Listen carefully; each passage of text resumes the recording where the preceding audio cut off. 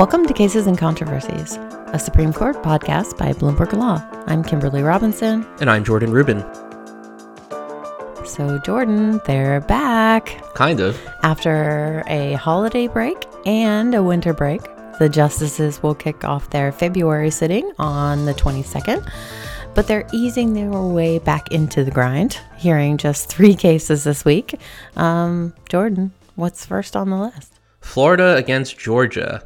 And if this case sounds familiar, it was the subject of our deep dive preview episode last week. So everyone check that one out if you haven't yet.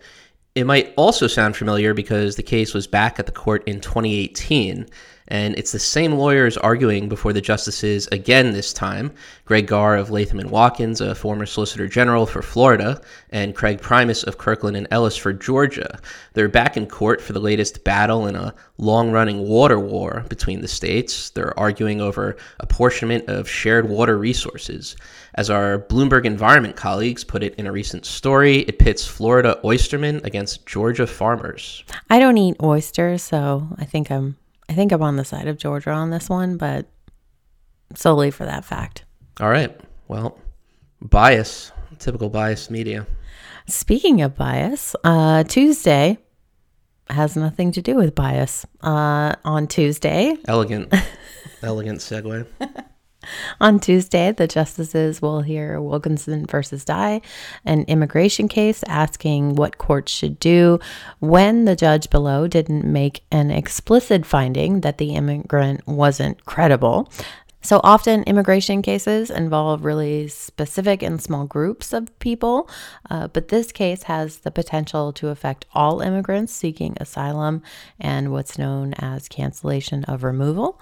One interesting thing to note here is that the Biden administration will be arguing on behalf of the petitioner here, and it's one of the many cases in which we'll see kind of a continuity between the Trump administration and the Biden administration. I think we'll see some on these immigration and criminal law cases. Importantly, the Biden administration has already changed position in 3 cases pending before the justices, which is a lot for 1 month. But I think we will see more in the coming months. Yeah, when we talk about the Arizona voting case that's going to be argued the following week, they had kind of a weird change of position in that case, which maybe we'll talk about next week ahead of that argument. So Lang against California, that's going to round out this heavy week at the court. It's a Fourth Amendment case. The question here is whether law enforcement can enter a home without a warrant in pursuit of someone suspected of committing a misdemeanor. The court has previously ruled that officers can do so when investigating felonies, but not minor traffic violations. So this case involving a DUI suspect, Arthur Lang, can clarify that middle ground, and the justices can decide where misdemeanors fall on that scale. Lang was convicted of DUI after an officer followed him into his Sonoma, California driveway, and the officer stuck his foot under the garage door to stop it from closing.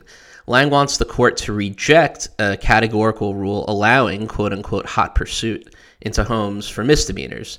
And there's an interesting thing about this case, Kimberly, that the California officials actually agree with Lang.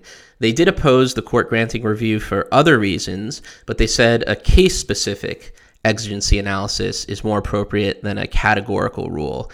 And this rare agreement, which we've seen in a few cases before between the parties, led the court to appoint an amicus to argue in support of the judgment below, which went against Lang.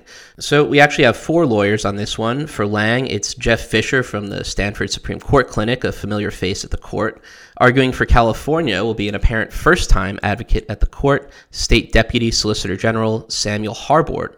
The amicus appointed by the court is Amanda Rice from Jones Day, who will be making her debut, and Erica Ross from the Solicitor General's office is arguing as an amicus for the federal government, also against Lang. Well, that's going to do it for the arguments for the first week of the February sitting. You can follow along with all the latest Supreme Court news at news.bloomberglaw.com.